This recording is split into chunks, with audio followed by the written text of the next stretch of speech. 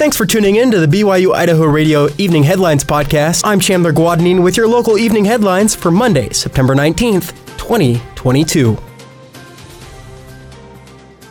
Today, Governor Little signed an agreement in support of wheat sales from Idaho to Taiwan. During the ceremonial signing that included Taiwanese officials, Little called Taiwan a longtime loyal customer. The country is the second largest importer of Idaho products. This deal is especially significant in light of Russia's invasion of Ukraine, as the country is a major exporter of wheat. At this year's State of the State address, Little expressed optimism at the state of Idaho's economy.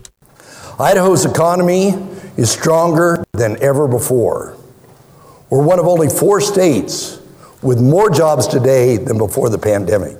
During the signing, Little expressed enthusiasm for the future of Idaho's wheat industry and its trade relationship with Taiwan.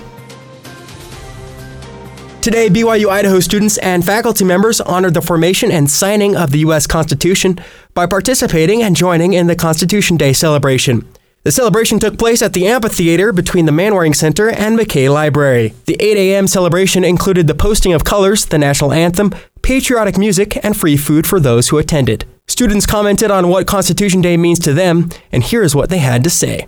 Constitution Day is a really important day because it's, when the Constitution was signed, and I feel like the Constitution is something that we overlook a lot. We kind of focus on the Declaration of Independence, but there's a lot of really amazing rights that are in the Constitution that I think are important that people know, and it's a really awesome thing that we do here on campus. I think it's a nice reminder of kind of what our values stand for in the country, in this country especially, and just kind of like it's a nice reminder of how far we've come and the values we put, especially valuing God first and then the hand He has in our life.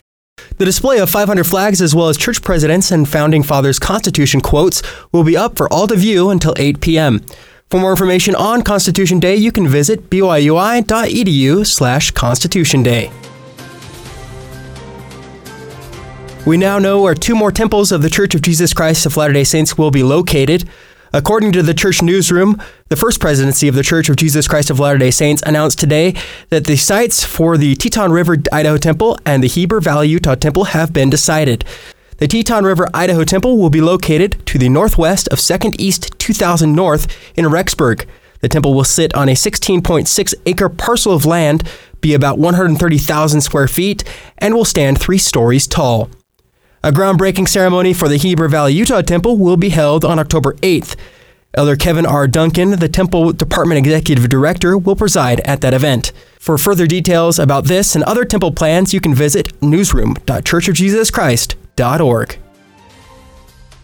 Thanks for making us a part of your Monday afternoon. These have been your evening headlines for September 19th, 2022. You can catch more news, interviews, and great content on our podcast feed. Just ask Alexa, Google, or Siri to play the latest BYU Idaho Radio podcast, or listen to us for free on your favorite podcast app, like Apple Podcasts, Google Podcasts, Spotify, SoundCloud, or Stitcher. I'm Chandler Guadagnine, and this is BYU Idaho Radio.